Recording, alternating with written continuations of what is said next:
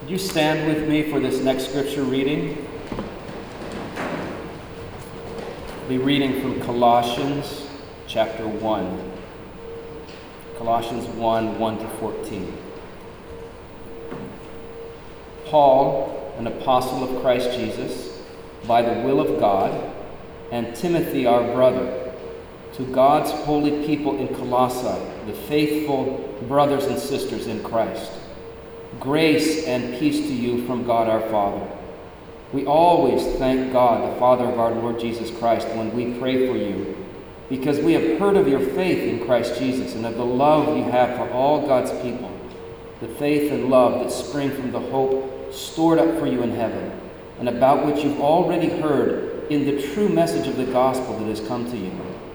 In the same way, the gospel is bearing fruit and growing throughout the whole world, just as it has been doing among you since the day you heard it and truly understood God's grace. You learned it from Epaphras, our dear fellow servant, who is a faithful minister of Christ on our behalf, and who also told us of your love in the Spirit. For this reason, since the day we heard about you, we have not stopped praying for you. We continually ask God to fill you with the knowledge of His will through all the wisdom and understanding that the Spirit gives, so that you may live a life worthy of the Lord and please Him in every way, bearing fruit in every good work, growing in the knowledge of God, being strengthened with all power according to His glorious might, so that you may have great endurance and patience, and giving joyful thanks to the Father, who has qualified you to share in the inheritance of His holy people in the kingdom of light. For He has rescued us from the dominion of darkness and brought us into the kingdom of the Son He loves, in whom we have redemption, the forgiveness of sins. This is the word of the Lord. Thanks be to God. You may be seated. We're going to begin today a series of sermons that will take us through the New Testament book of Colossians. Colossians is a letter that was written by the Apostle Paul to a group of early Christians. And both at the beginning of this letter and then also at the end of it, the Apostle touches on the subject of prayer. You may have noticed him going into great detail here about the way that he's praying for these believers in that early church. And I'd like us just to notice three things about this. Let's notice first that the apostle prays for these people. Just notice that he prays. Secondly, let's notice what he prays for these people. And then third, I want us to think about why he prays for them. So first, did you notice that the apostle Paul prays for these believers? And we all say, of course. Big deal. That's what you would expect. Apostles are supposed to pray. That's his job to do that. Yes, that's true. But I think that Paul's prayer here for these Christians are really remarkable. It's remarkable that he's praying for them, and for several reasons. And the first is this. We will find out when we get to the last chapter of this book that when Paul wrote this letter, he was in prison. He was the very last verse of the last chapter. Paul says to them, remember my chains. He's probably in Rome, in prison, thinking every morning that he wakes up that this might be his last day of life, possibly waiting his execution. So that's what's going on in his life. When he writes this letter, he is facing a personal crisis. Now, I don't know if you're like me, but the way I am, when I'm going through a personal crisis, time of discouragement or pain or fear, my first instinct is not to think about praying for others. It's just, I'll admit that to you, I'm ashamed of that, but I'm thinking about myself. But Paul here, he's going through this desperate crisis in his life, and yet he says he's praying for them, continually praying.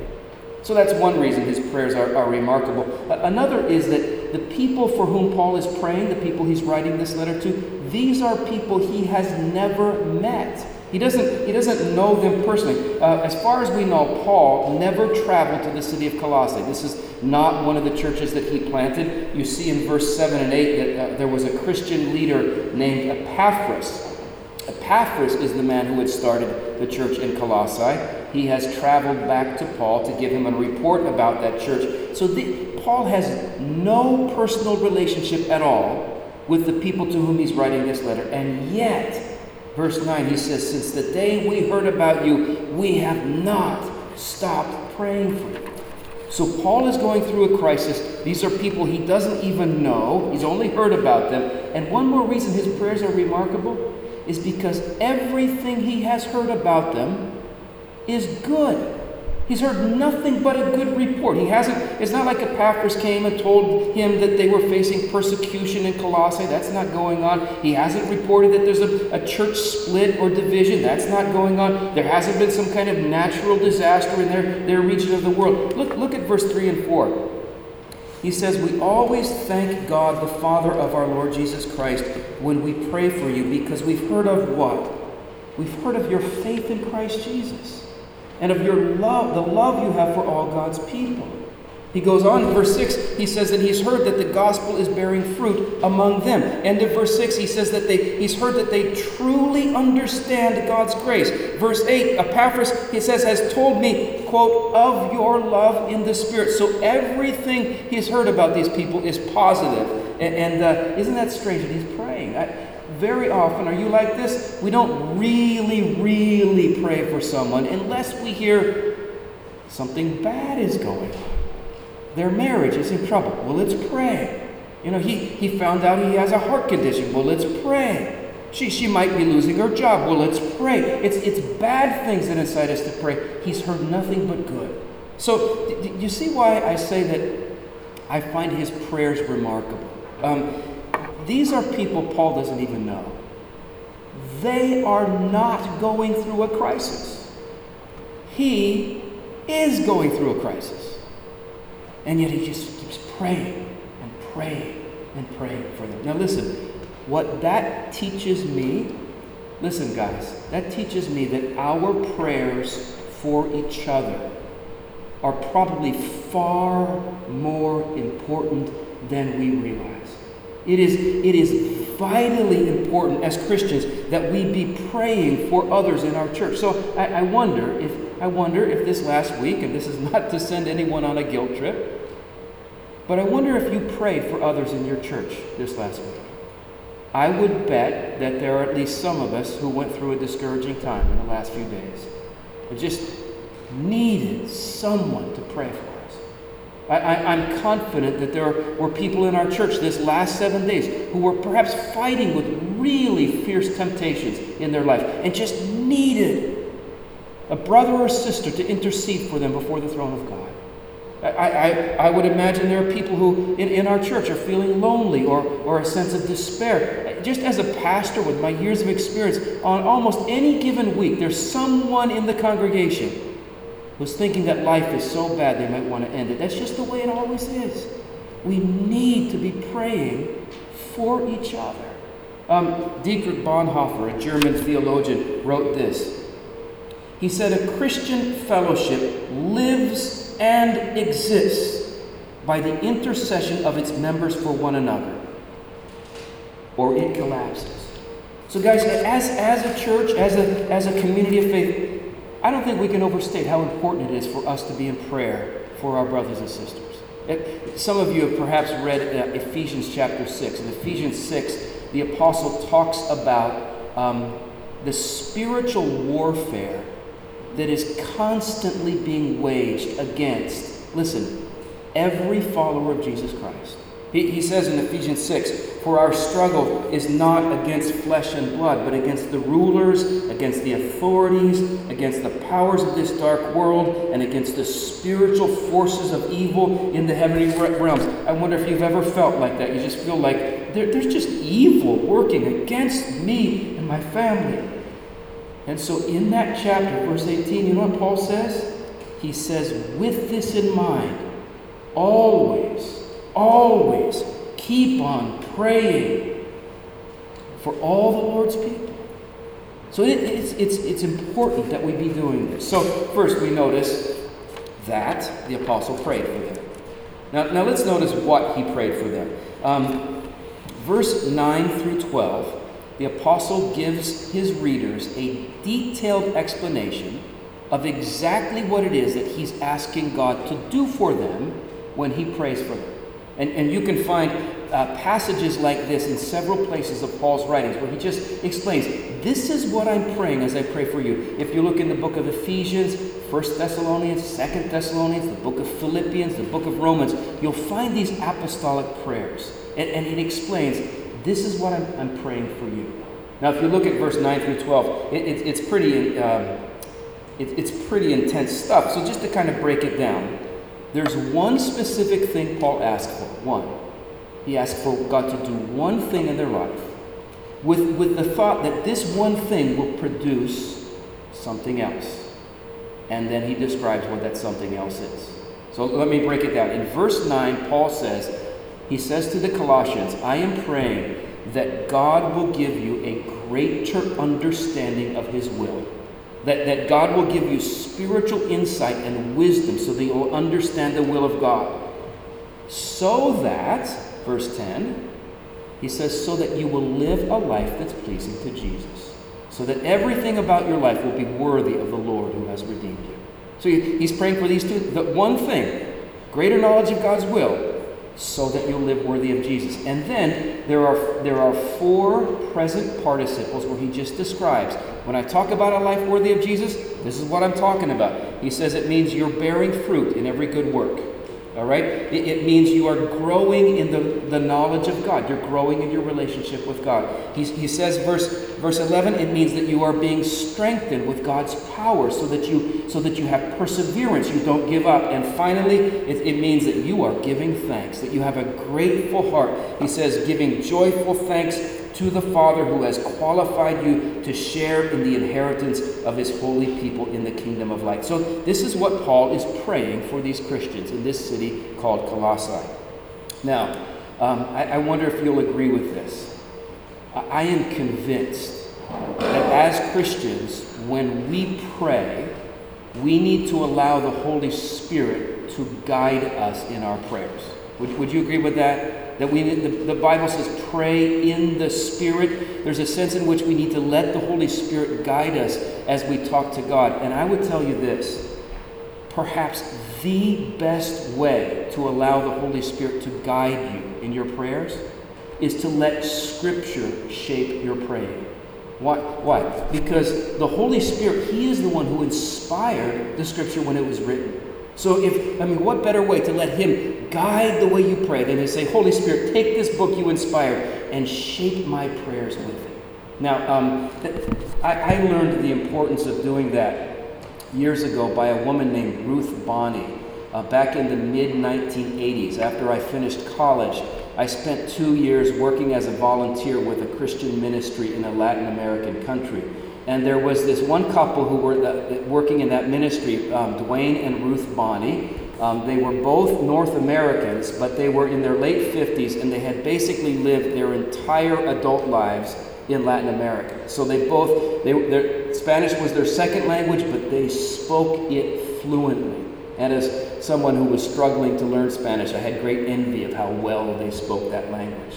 So one day, when I was there, I went into the office of this ministry where I was working, and I saw Mrs. Bonney sitting at her desk with a book in front of her and a pad of paper, and she was writing things down. And I said, "Hello, Mrs. Bonney, what are you doing?" And she said, "I'm working on my vocabulary." And I was so impressed. To me, her Spanish was amazingly good. And I said, "Mrs. Bonney, you speak Spanish fluently. You're still working on your vocabulary?" And she said something I did not expect. She said, "I'm not working on my Spanish vocabulary." She said, "I'm working on my praise vocabulary." And I said, "What do you mean?" And she said this, when she said, I just feel like my prayers have become very routine, very predictable. I'm always saying the very same thing to God every time I pray. And I realize that I want to increase my capacity to be able to tell God things about him that I love. I want to have a richer vocabulary for praising the Lord. So she said, what I'm doing is I'm going through the whole book of Psalms. I'm just reading one psalm after another, and every time I read a phrase, something I can say to my God to praise him, I'm writing it down in this notebook, and I'm learning all these words. I want to increase my capacity to praise God. I had never heard of anyone doing that before. And I realized we can let Scripture teach us how to pray. Now, this passage is a good one for doing that. Not necessarily prayers of praise, but prayers of intercession. A passage like this can teach us how to pray for others. So here's how this passage has helped me. And you don't have to do this. This is just me, all right? But for now, about 25 years, this has been my daily prayer life, all right? And let me tell you, I am very much a creature of habit, all right? I like to have routine in my life. My wife can tell you about that. I have my little ritual to go to bed, my little ritual to wake up. I do things. I'm a very boring guy, all right? So, but I have a list of people that I pray for every day. The list changes from season to season. Some of you are on that list. I have a list of people every day I pray for them. Here's how I use this passage. On Mondays, I pray for the people on my list and myself. I pray that we will be growing in our knowledge of God's will. I pray that God will give us insight into his word. I pray, God, for the people on my list, would you help them through this day, help them to recognize what is true and what is false. Help them as they go through this day to discern that which is of lasting value, that which is of only temporary. Just give us wisdom. That's Mondays. On Tuesday, I pray that we will walk worthy of Jesus, that our lives will be pleasing to him. So I might pray, God, would you help us? May the words of our mouth and the meditations of our heart be pleasing in your sight. If I'm praying for non-Christians, I'll pray, Holy Spirit, will you, as Jesus promised, will you convict them of sin and judgment and righteousness, not so that they'll despair, but so that they'll run to Jesus. So that's Tuesday. On Wednesday, I pray that we will bear fruit in every good work.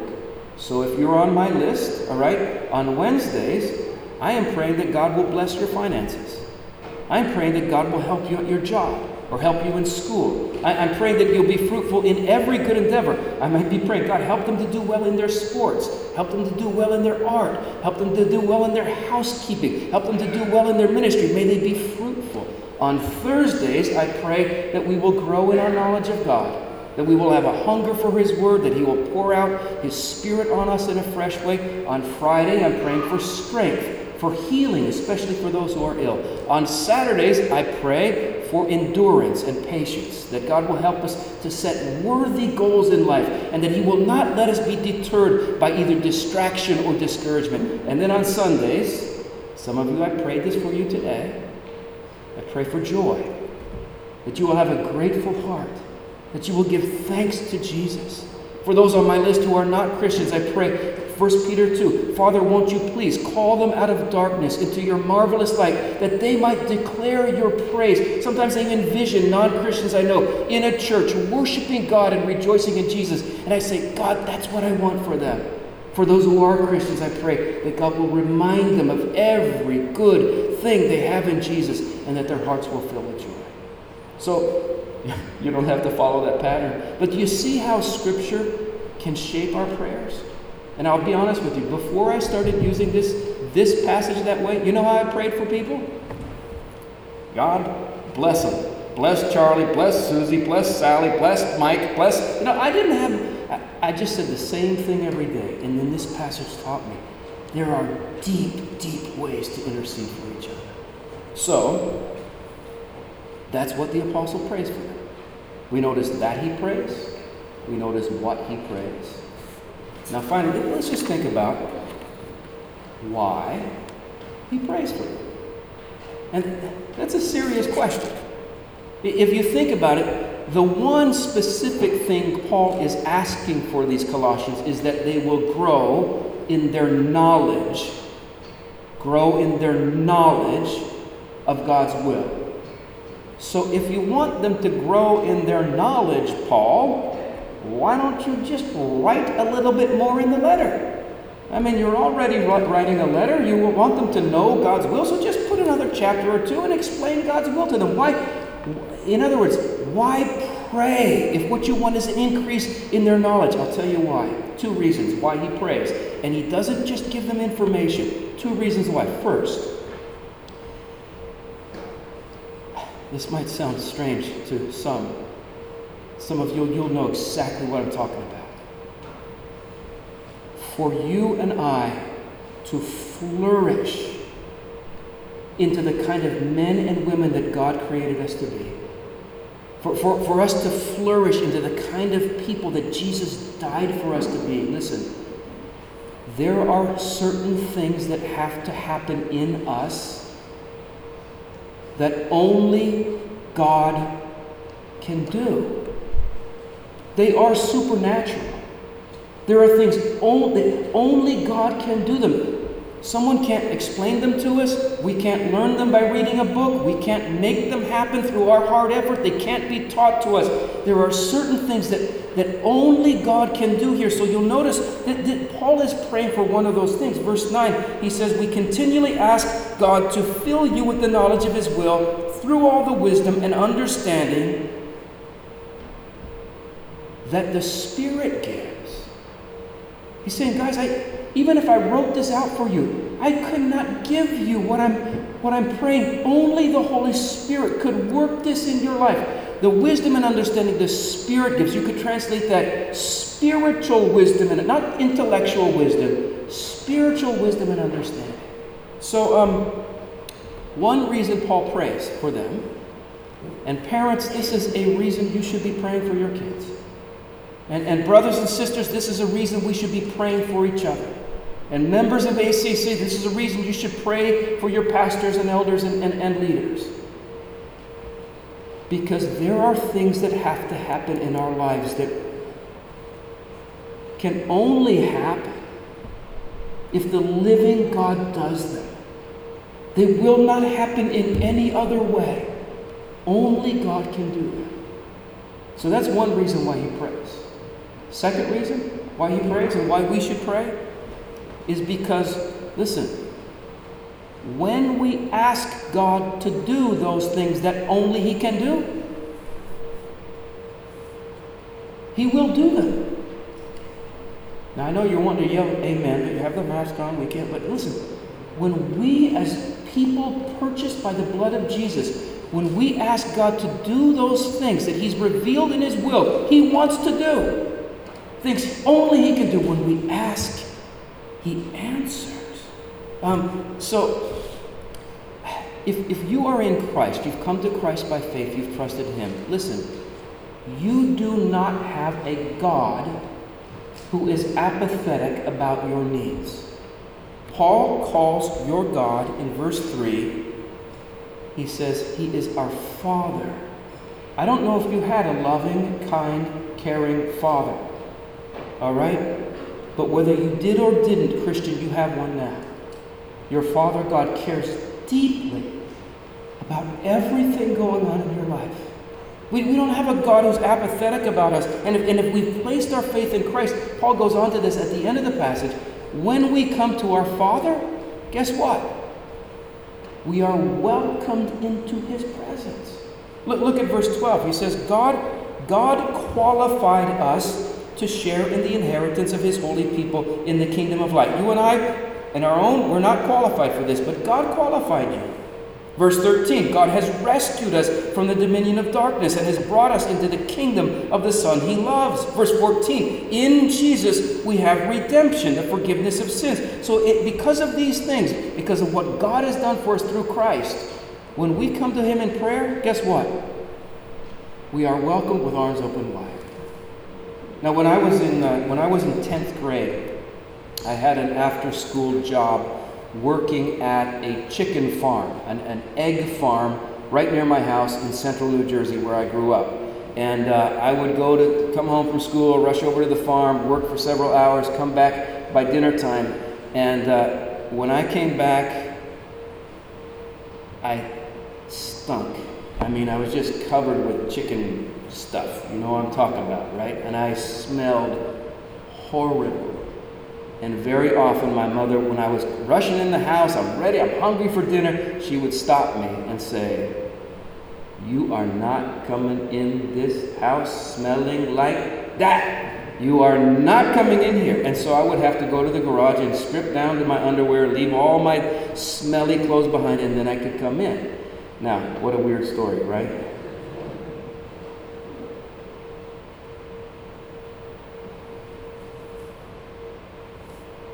Have you ever had the secret fear that when you come to the Father's house, to your Father with some deep need for someone you love, that you might be welcomed that way? You are not coming here. God says, "You're not you. You stink. I smell your sin all over you. Your selfishness, your unbelief, your lack of love for others, your impurity. You are not coming in here smelling like that." Have you ever had that secret fear that maybe when you go to God, He would not welcome you? What the apostle is telling us in this passage, Christian, is that you never, ever, ever need to fear receiving that from God. Ever. He says, listen, he says in verse 14, "In Christ we have redemption." Redemption means that a price was paid for you. What was the price? The blood of Christ on Calvary. In Christ we have redemption, the forgiveness of sins.